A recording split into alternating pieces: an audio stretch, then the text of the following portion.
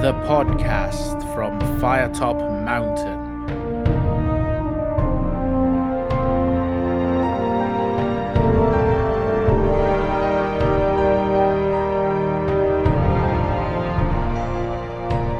A fighting fantasy podcast brought to you by Stuart Lloyd and Alison Sy.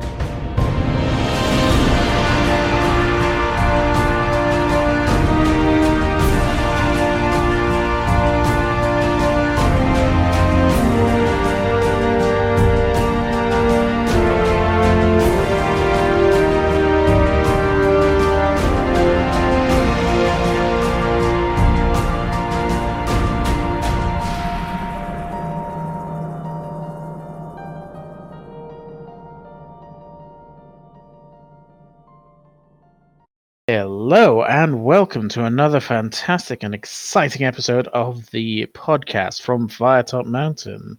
You are joined today by Alison Sybe and Stuart Lloyd, two experts in the realm of the fighting fantasy game books.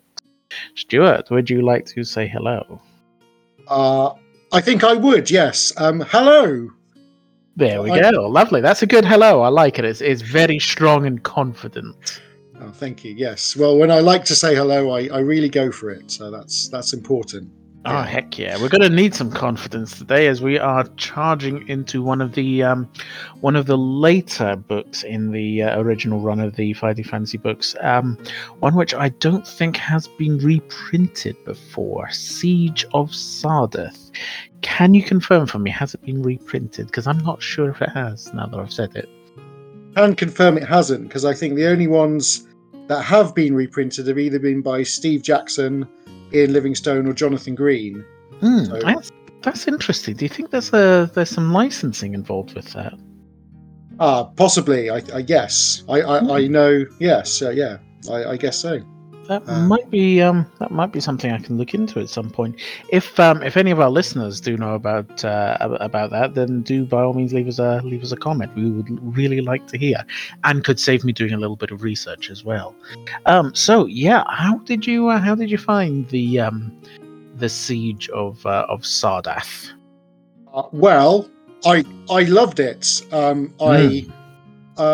There's lots about it that I really do love. It's very different from other fighting fantasy books. That being said, I did die quite quickly the two times I tried it, but yeah. I can still appreciate it for what a work it is. Yeah, it is quite tricky as well. Like you mentioned, it's quite savage. Did you have a copy of it when you were a kid? I did, yes. I love the copy of it. I've still got the original copy I had when I was a kid as well, so I've not had to re-buy it. For your playthrough of it for the podcast, was it the same copy? It was, yes. Nice. Yes, I like that. I still have the same copy of Vault of the Vampire, which was the first fighting fantasy book I ever got when I was, I think, 7-8 years old. Oh wow! It's still the exact same copy, and some horrible people have signed their names in it, which is just like you really can't do that to books. You know, it's just like going around writing your names in them. I can't make it out. It's Steve and Ian something or other. I'm not sure. They're vandals. I know them. They do it all the time. Terrible. Yeah, they did the same thing to my new 10th anniversary copy of Warlock of Firetop Mountain. Shocking behaviour. Yeah, no consideration. If you ever see Steve and Ian with a pen, we should stop it immediately. Oh yes, absolutely.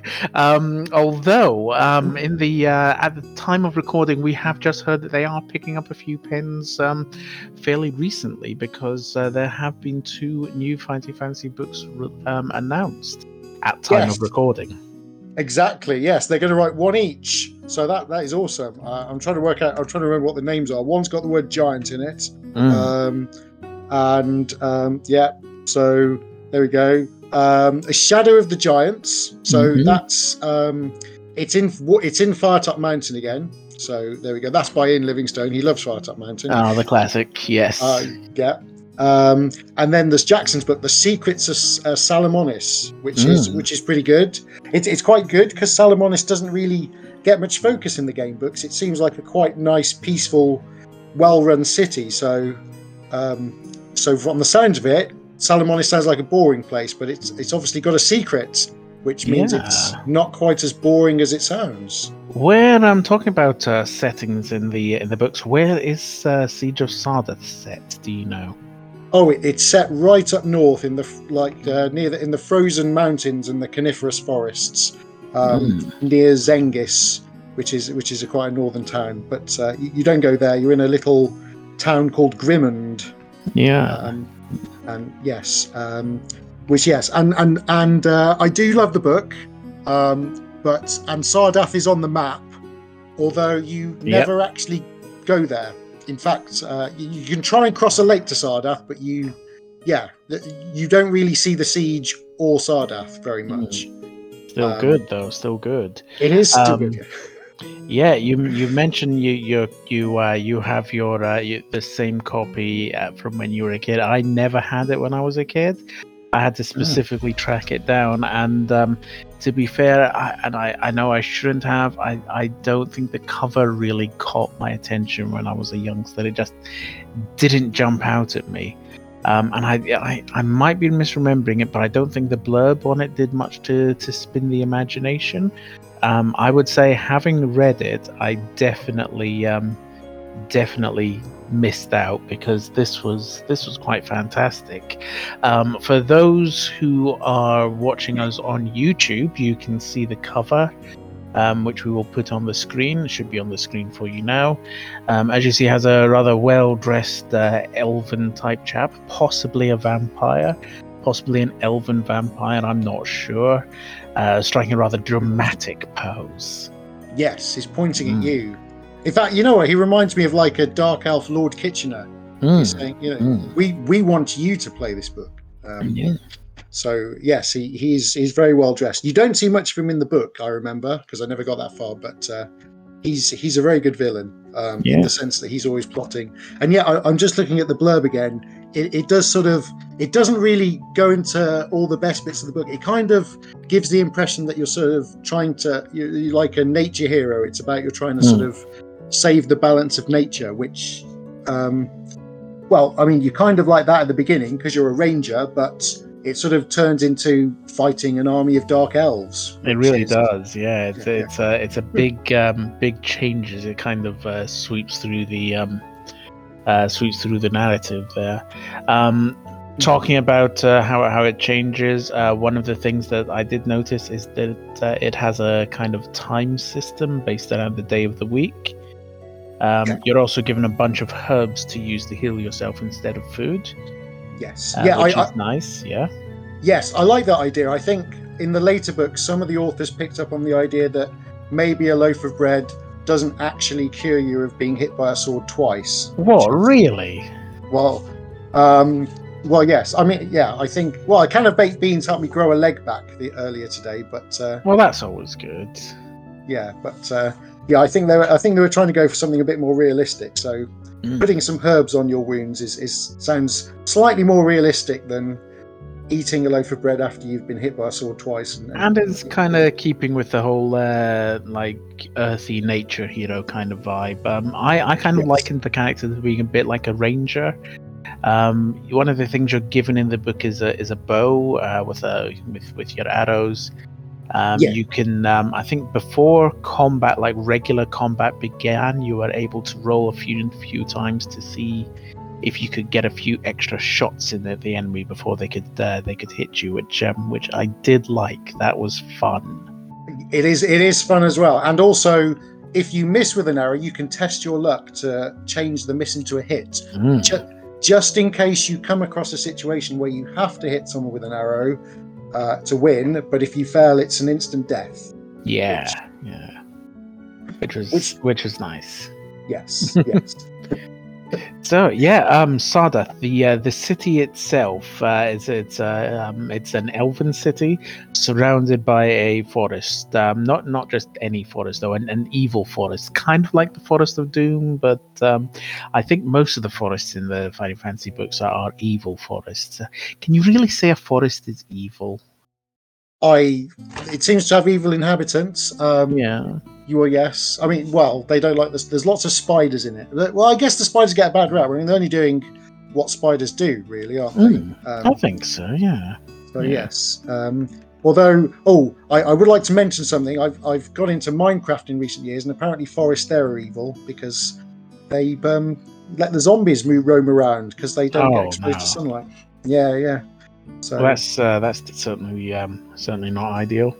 No, but yeah, I mean, I suppose it's evil from a human point of view because those cheeky animals that you want to share the forest with just keep on trying to eat you, which is.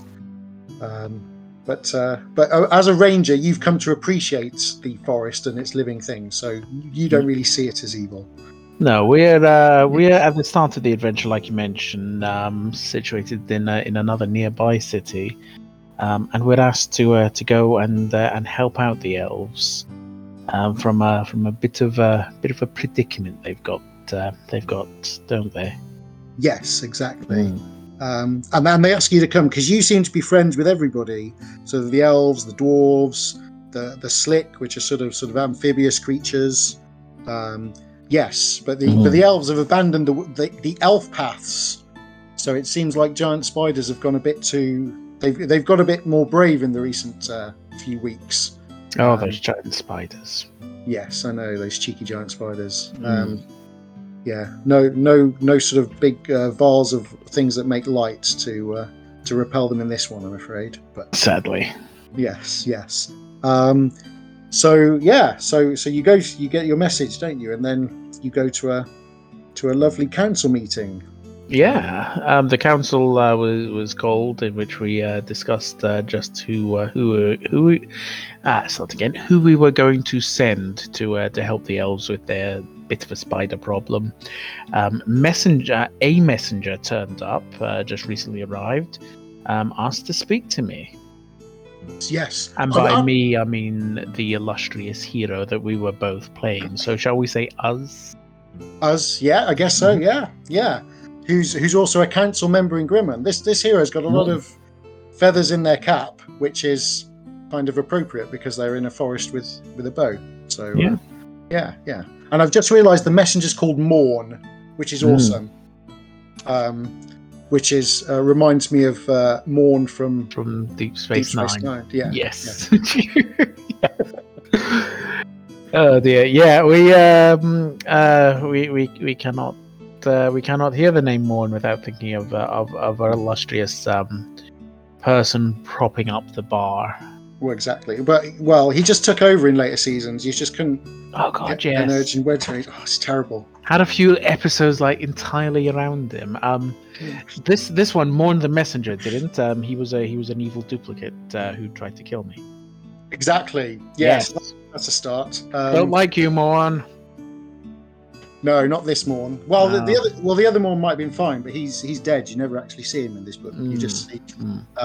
The duplicate's pretty awesome, though. It's a dark elf with bat wings. Yes, it was a nice and really quite interesting first fight in the game, I think.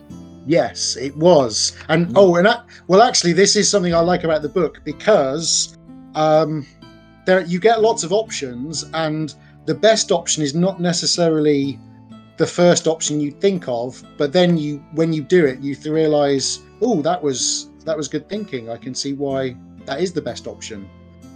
How do you mean? Well, you can tell our listeners; they probably know. Well, the first time I tried to fight it and won, but it was a bit risky because otherwise he could have pulled me out the window and flew. But the second time I tried to avoid him and run away, and when I did, he chased me into the council chambers, and then since he was surrounded by a bunch of councillors, they all overpowered him without any risk to me. So we didn't have to fight him.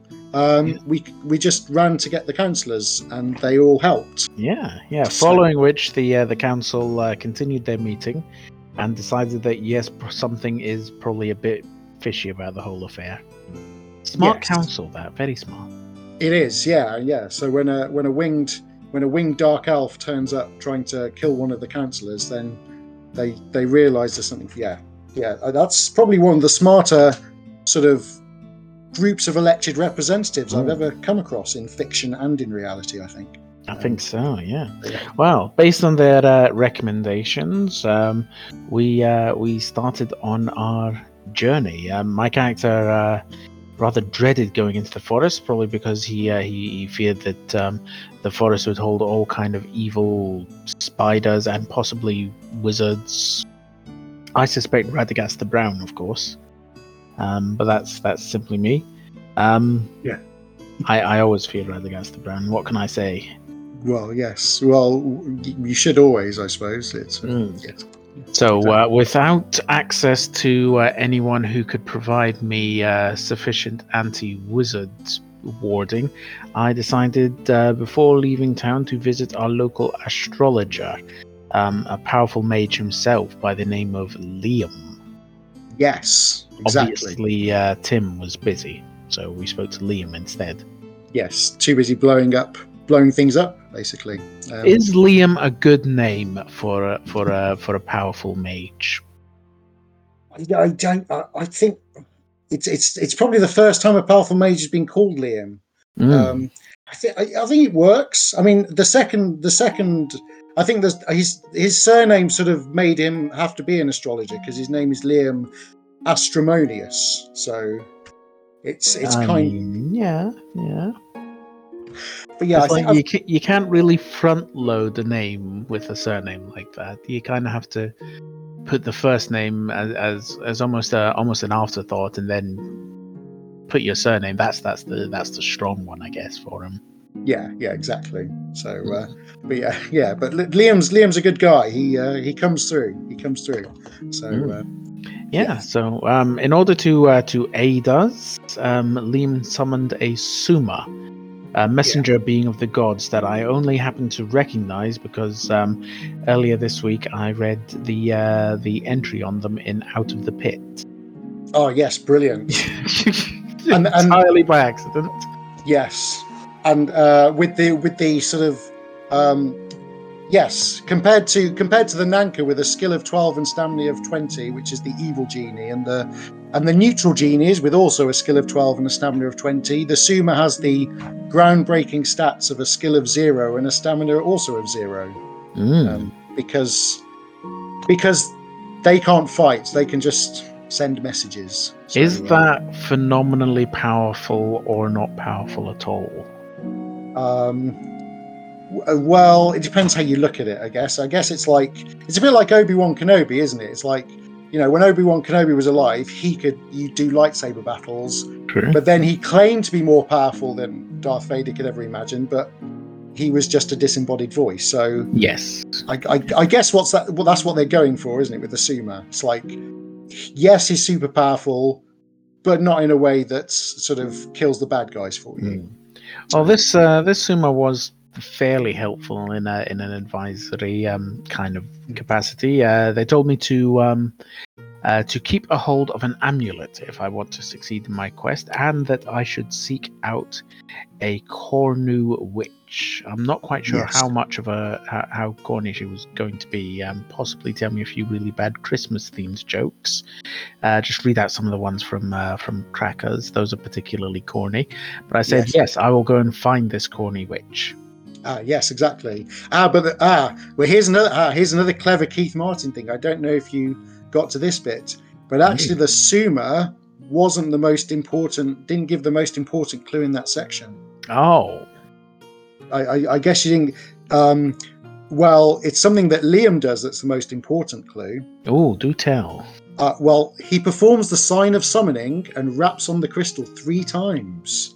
That is a clue to I found a place that needed that to get into it. Stealthily placed just casually in the text. Yes, exactly. That's nice. I like that. That is cool. Yeah, So Keith Phillips is very good at sticking random sort of clues in there like that. So yeah. So yes, but yes, I also visited Liam, my friend Liam, and and then we went off. Yes. Onwards, out of the city and trader.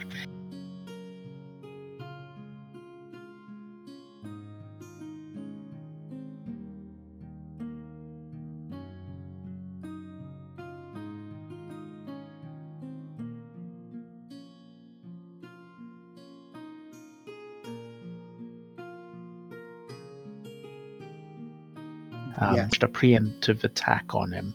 And how did that go? Well, I learned that the trader was not only an innocent, honest merchant, but also a highly skilled ninja.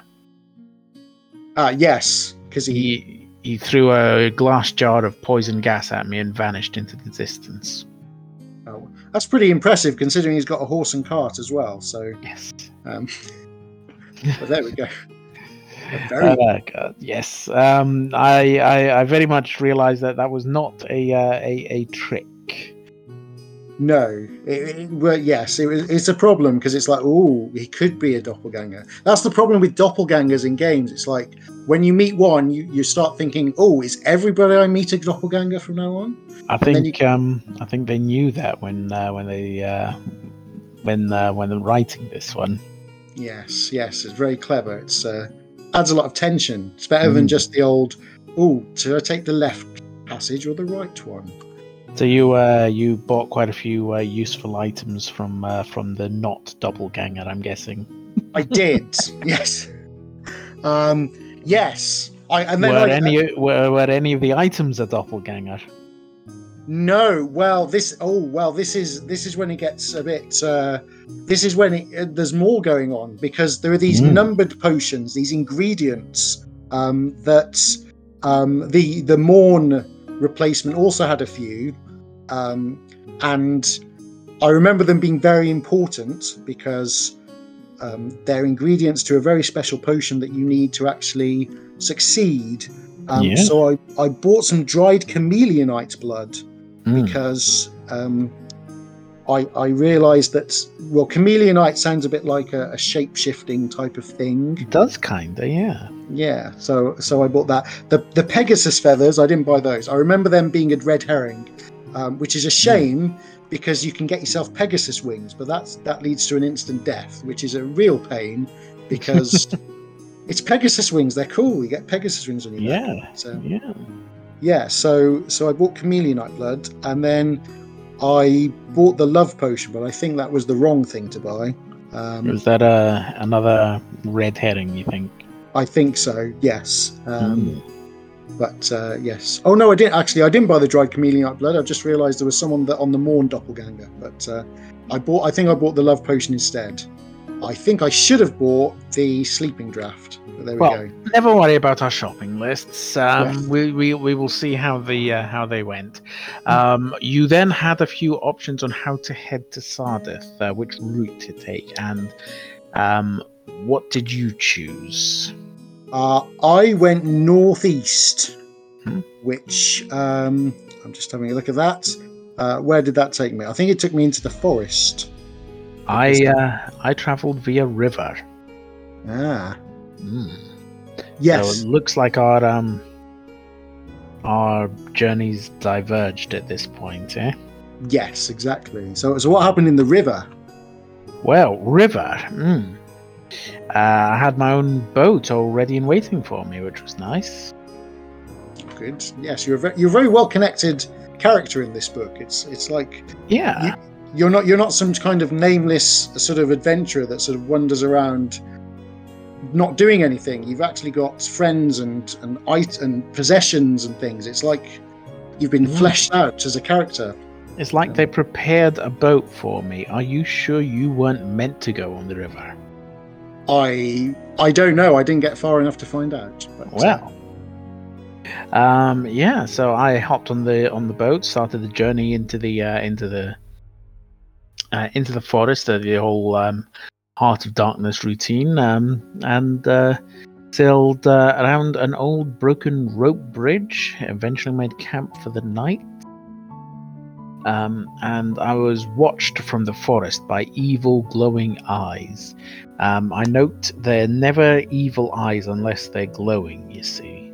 Well, exactly, yes. And I was then told to note down the paragraph number as well, in a circle on my adventuring sheet, if I just wanted to ignore the eyes and go to bed. Which was an oddly specific instruction that I should circle the number, so I chose that option. And I was certain to set a campfire first, just in case. just in case. So I can't remember the campfire. Campfires are tricky because either you repel a bad creature or you attract a bad creature with campfires normally. Yeah, which do you think I did? I expect you attracted one. I attracted a giant spider, yes. It spat its webbing at me. Curses. Which is not quite how spiders make webbing. They don't just spit it at you. But it's fine. It's a children's book. It's fine. Yes, exactly. Fine. Yeah. So yes, Keith Phillips probably didn't do spider anatomy research whilst researching this book. It's all fine. Anyways, we turned to the paragraph we were told to circle earlier on and continued to sail down the river. So I think the thing they were doing with the paragraphs there was to see just kind of if that was going to generate an encounter at the camp at night or not. Yes, possibly. I vaguely remember that. Yes. Yeah, I'm not 100% sure how it worked. That's just kind of my vague understanding of it from having read. I'm not quite sure on the mechanics. What do you think of it?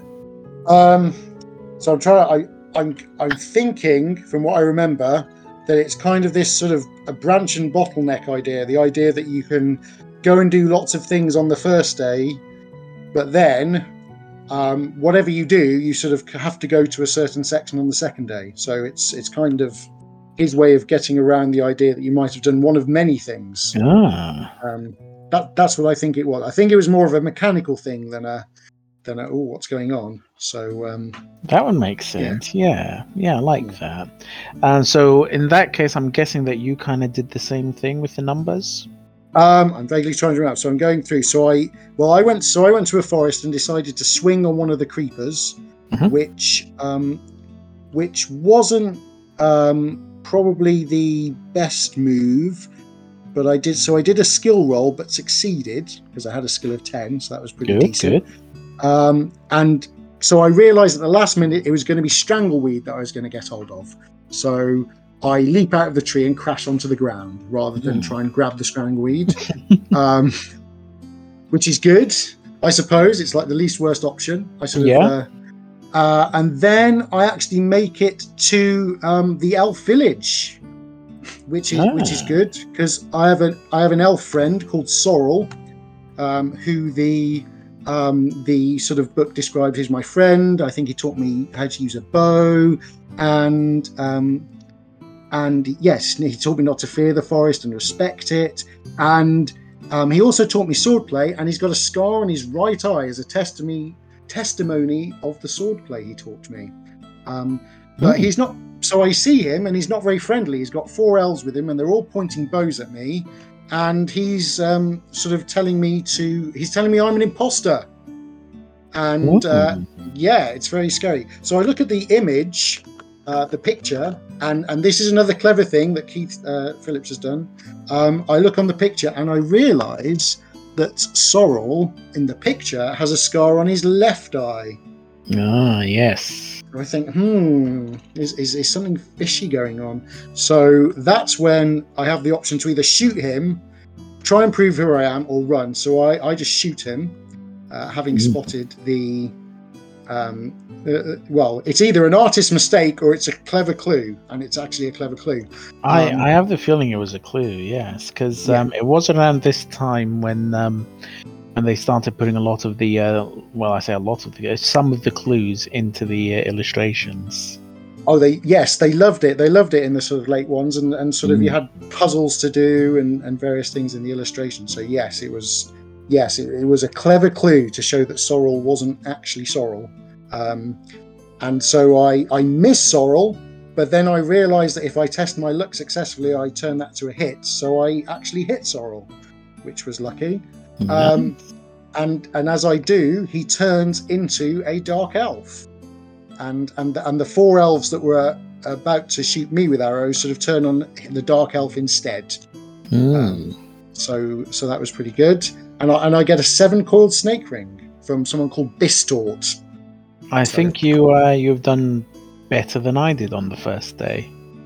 Well, yeah, I think possibly not wanting to sound big-headed, but just a little.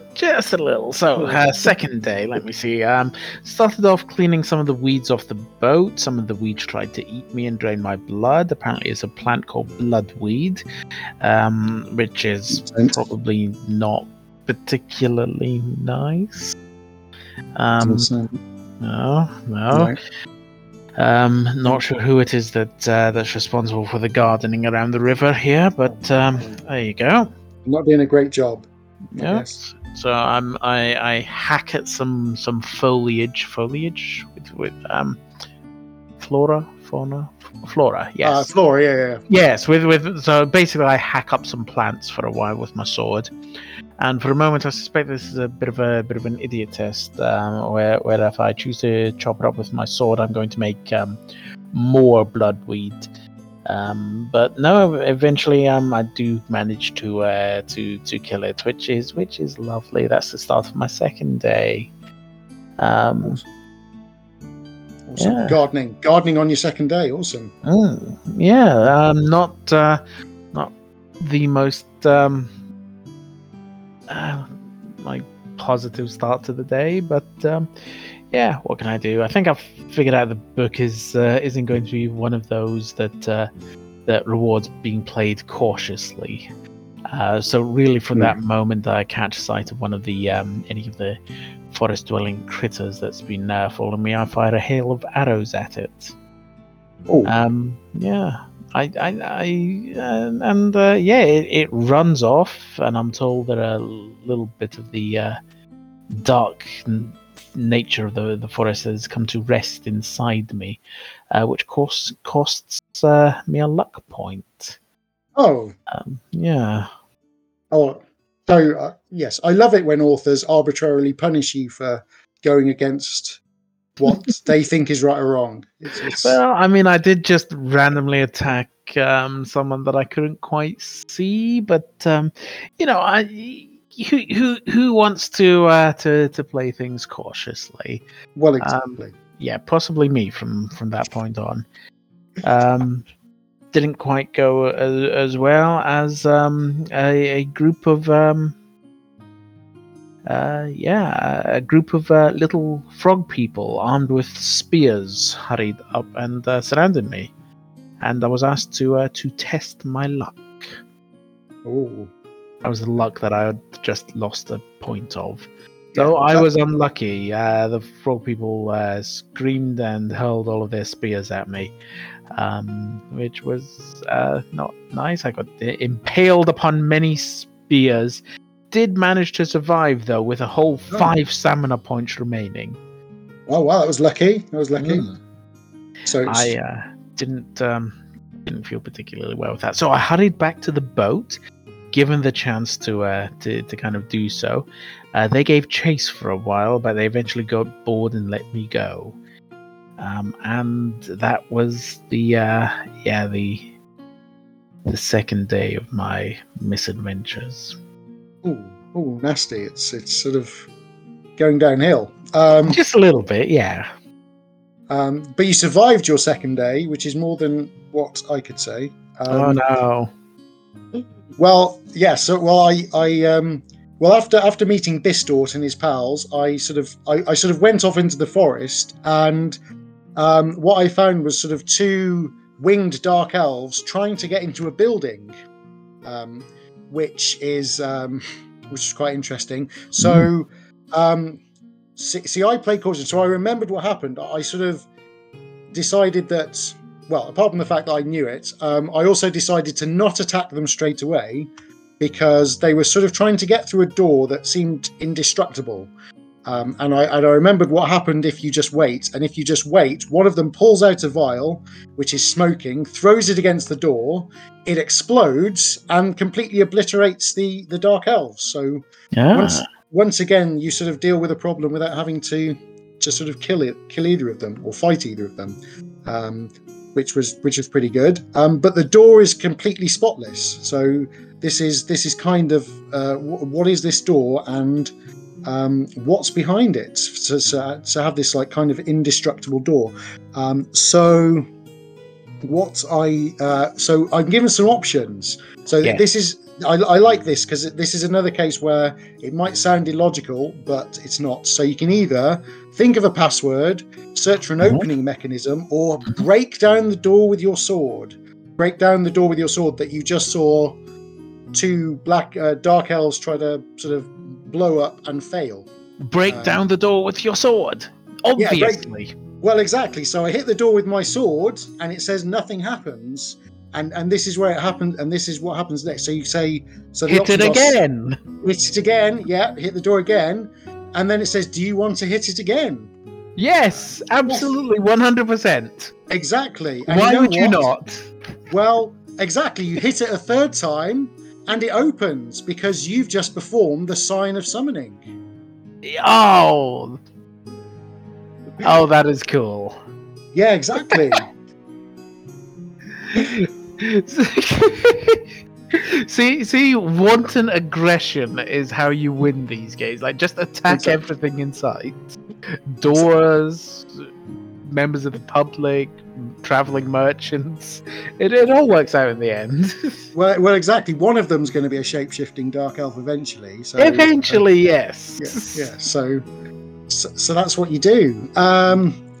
So then this is actually the tomb of Cornu Witch, and he's wearing the amulet that the Sumer was showing off.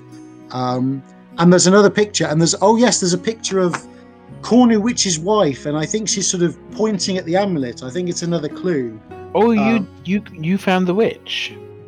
Well, it's Cornu Witch. Yes. Yes. So I found the witch. With some paintings, and his wife sort of pointing at the amulet, going, "Take the amulet, take the amulet." So I take the amulet, which is pretty good.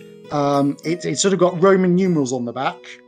I haven't got that far yet, but you have to know Roman numerals to win this game.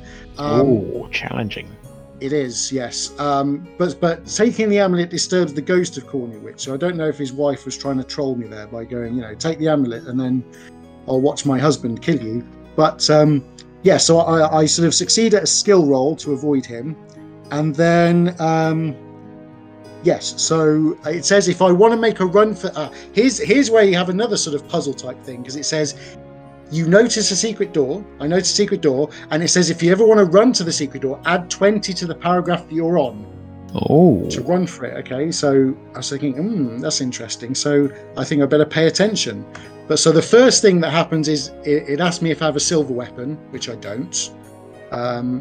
So then it says I'll have to run back the way I came. That's what it says. So I run back the way I came. So I run to the door, and then I add 30 to the section I'm on. Oh, actually, I run back to the. Hang on. I add. Was it 30 or 20? I've completely forgotten. I don't know. I think it was 20. That's it. Yes. So I run to the door, which is locked and looks like an instant death paragraph. But then you add 20 to it because the ghost has come out of its sarcophagus to get to you, leaving the secret door free to go in. I'm confused. Okay, sorry. Yes, I that was like one of the worst. That was like a combination of me trying to remember what I did, and you will encounter much confusion in the Siege of Sarbeth. You will, definitely. So what happens is the ghost comes out of its sarcophagus. As it does, I noticed a secret door behind it in the sarcophagus. So then the book asked me if I had a silver sword, and it said no. I don't. So then it says the only option I have is to run, which leads to what appears to be an instant death paragraph, because you run to the door, the ghost follows you to the door, comes out of the sarcophagus to get you, and you think, oh no, I've died. But then the paragraph ends with, surely there must be some escape. Surely, sure. And then you think, I'll add 20 to this section. And then it says, now that the ghost has moved out of its sarcophagus, I can get through the secret door. So, once again, Keith Phillips is he's really pushing hard on these puzzles. It's sort of, So I get out through the secret door, and I find a place with some chalices, which I drink and sort of and take the golden amulet, which has Roman numerals on the back. It has XX, so that's it has IX. The XX may or may not refer to something you're supposed to do in the future. And it tells me that I can't wear it all the time because I'd lose 2 skill points for wearing this amulet. It's a very big amulet. I know. How big does an amulet have to be that would cost you 2 skill points to wear? I don't know. The picture doesn't make it look very big, but it must be like one of those, those disco amulets that people used to wear. I guess, yeah. That makes sense. Yeah, so I decide not to wear it, partly because I don't want to lose 2 skill points, and partly because I know I don't need to yet. So, and then I drink a couple of things from a goblet, and get sort of, I think I get a free skill point at this point, which is amazing. How have you done so well in this? Don't speak too soon. Because then, so yes, I do get an extra skill point. I forgot about that. So he's trying very hard to not make you lose through combat. And then I finally take the silver shield and fight a mirror demon, which is always bad news, because if they win 1 attack round, they kill you. And that's what happened to me. I got dragged into a mirror dimension. Oh. I know, it's annoying, but I was doing so well. The ultimate fate, dragged into a mirror dimension. Yes, it sort of reflects badly on you, doesn't it? If that's your fate. Oh dear. So you didn't actually get to Sardeth? I didn't. Well, you don't even need to. You end up in a random castle in a mountain. But I didn't get to Sardeth. In fact, no one ends up in Sardeth. How did you? I got to Sardeth. Oh, you got Sardeth? Well, close to it. I arrived. It was under siege, not by an army, of course, but by the force of darkness that permeates the forest itself. Of course. We very nearly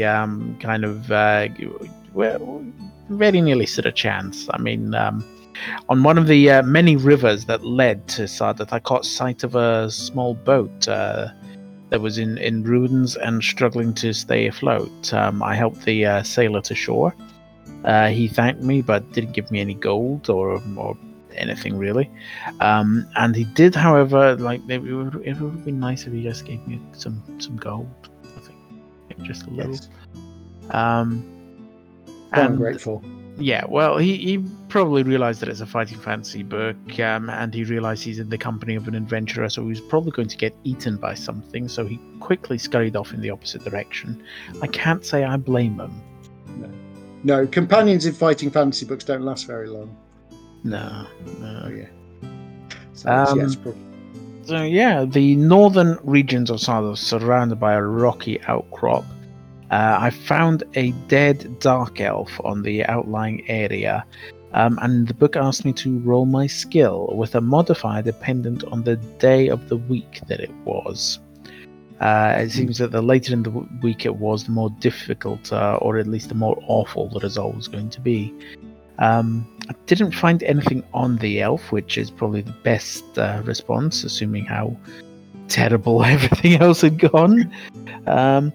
And I'm just going to presume that the worst response is that it turns into a zombie and eats me. Probably. Yeah. I mean, in either case, it was starting to get dark, and I'd almost reached the entrance to Sardeth proper. The book asked me if I wanted to make camp for the night, and because I was so close to the city, I opted to push on. As a result, a horde of giant winged monsters swung down from the sky and killed me. Oh, that was annoying. Yes. It was one of those horrible instant death ones. Death by flying monsters in the middle of the night. Brutal. Yes, that is pretty brutal. Yes, pretty. And all because I didn't make camp at night. So I guess moral of the story is make camp at night. The moral of the story is no one gets into Sardeth alive, apparently. No, it's the title itself is a bit of a red herring. You think it's all about Sardeth being under siege, and and you basically go everywhere but Sardath in this book, really. So yes, so we both had sort of quick ends to this on sort of day 2 of our adventure. Yeah, how did you find the book overall? I loved it, despite it being hard, because it's such a difference. It was hard. It was really hard. Yes, it's sort of puzzle hard. I guess you can sort of deal with that eventually once you work it out. It wasn't dice roll hard, which is kind of nice. So I think that's definitely the case. It was more difficult because of the puzzles. The dice rolls I felt were always quite fair. The combat was it wasn't the source of the challenge. None of the stats on the enemies was artificially inflated or anything like that. It was definitely the puzzles that Yes. I think atmosphere in it is fantastic, very atmospheric, very well written, both exciting, dramatic at times, real sense of freshness to the writing. Storyline itself fairly simple, pulled off brilliantly. I did notice there were quite a few other routes available. Like yours took you through the forest, mine went through via river, all of which have quite a lot of options with them, which I found thoroughly enjoying. Yes, exactly. I mean, yes. So I'm just trying to remember other things we didn't come across. You could go to the mountains and meet a very angry sort of lightning demigod who would help you if you say the right thing to her. There's a storm giant. There's some Escher-like architecture that sort of can drive you crazy. Yes. Yeah, yes. You could make friends with the Slick if you get the dice roll, I think, and also you can make your own magical potion, which is what all those ingredients on the sort of winged dark elf were at the beginning. So there's loads going on, which is and sort of which is awesome. As long as you crack the puzzles, which is hard, but then but it's good because eventually you will crack the puzzles and then win, as opposed to keep playing just to see if you can roll a double 6 one day, just to do that. There's none of those. I think the hardest creature you have to fight is skill 10, stamina 8 in order to win, and you can increase your skill by 1, your initial skill, and you can get a bonus where you increase your damage to dark elves as well. Oh, and you can get an invisible friend. I've forgotten about him. You can get an invisible demon friend if you know what you're doing as well. See, I didn't know that. A skill 12 demon friend called Istu. It's a really hard puzzle. I don't even know if it might even be a guess at what's in the author's head puzzle, because I have issues with those. Yes, I mean I do not like the guess what the author is thinking type of puzzles. No, it was one of the pictures. It's like a random thing. I mean, I solved it by sort of flicking through the book until I found the section that made sense. So I don't think I've ever actually solved the puzzle. This sort of picture. But yes, it's so everything's there's all kinds of things going on. So yes, the ending's pretty funny in retrospect, because these things went over my head in the end. So at the end, there's a battle going on, and sort of one of the characters sort of comes and says, "Oh, we're sure to win, so let's go up to my castle to celebrate." So it kind of struck me as a bit weird that. I know, exactly. He's sort of saying, "Oh yeah, let's go and celebrate. Let's just let all these elves and dwarves die just for us, and we'll have a little. We'll sit by the fire and have a little goblet of wine while there's blood being shed right underneath us." So, yeah, that went over my head when I was reading it as a youngster, but now that seems a bit off. Not the sort of thing you should do, really. If there's a battle going on, I think that's a bit impolite to not lend a hand. Do you think you're being lured into a trap at that point? Oh, well, possibly. Maybe it's a sequel hook. So makes sense. We'll never know, because he only wrote one book. But there we go. Actually, if I can tell you what Keith Phillips is up to, if you. Yes. Well, he's that was his only fighting fantasy book, but he's doing something called he's making a game book with a lot of sort of teenagers, and they're sort of working on the writing and the system and things. So there was a crowdfunding thing for that. It's called a moral paradox. So I'm getting updates about it. It's not finished yet, but he's working with a lot of young people to sort of make this sort of game book, which is pretty awesome. And nice. Yeah. If you go to the page, there's a picture of one of the young people reading Siege of Sardath and sort of getting inspiration. So that's something to look forward to whenever it comes out. It's sort of got anime-esque illustrations. Yes. So if you want to have a look at that, then if you look up a moral paradox, it's on Crowdfunder, so you can have a look at it. You've all been told. Everyone who's listening, check it out. Yeah. Shall we give Siege of Sardath a score? Yes. What would you like to give it? I think I might give it a 4.5 for being unique and based on puzzles, and it's just really. I just found it really satisfying to sort of have these choices that might not sound obvious. It sort of takes you away from what you usually do as an adventurer, but then you think, that makes sense. That's clever. Yeah. Like, waiting for the dark elves to blow themselves up, for example, rather than just charging in. So I might even go for a 4.5. I think it was really brutal, really, really difficult. Which is nice, but the minor flaws like that are easy to forgive. It's a kind of book that does invite repeated playthroughs. I really cannot deny that. I would like to play it again. It was rich, a lot of fun, certainly very underrated in the series. I would meet you with a 4.5 on that. Ooh. Oh, awesome. So that's a 9 out of 10. There we go. Nice. So, everyone, 9 out of 10 for Siege of Sardath on this week's episode of the podcast of Firetop Mountain. Stuart, what will we be playing next week? Oh, next week is one of my choices, and anyone who's read Fighting Fantasy will know how I feel about this book. It's Moonrunner. Yes. Are you sure it wasn't one of my choices? Oh, it could be your hang on. Oh, I'm not sure. Because it is one of our favorites. Yes. I think it's one of the ones that we both really, really, really enjoy.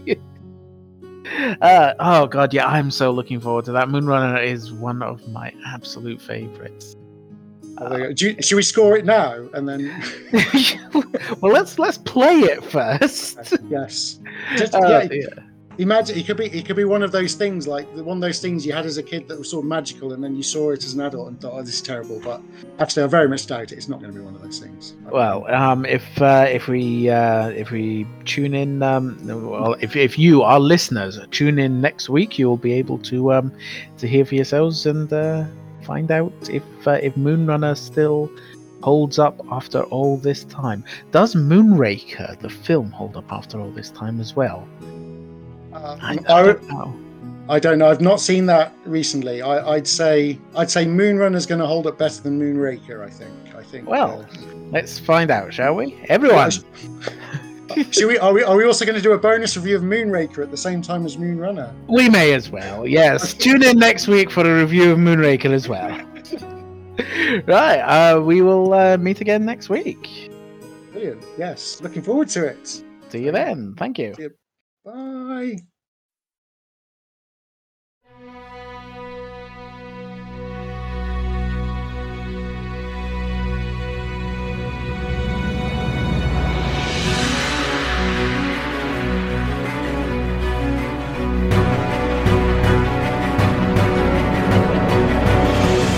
The podcast from Firetop Mountain is brought to you by our Patreon supporters: Malachite Idol, Zach Rules, Billy Holder, Spike Murphy, Dawn Upson, Alexandru Bogatu, Snyder's Return.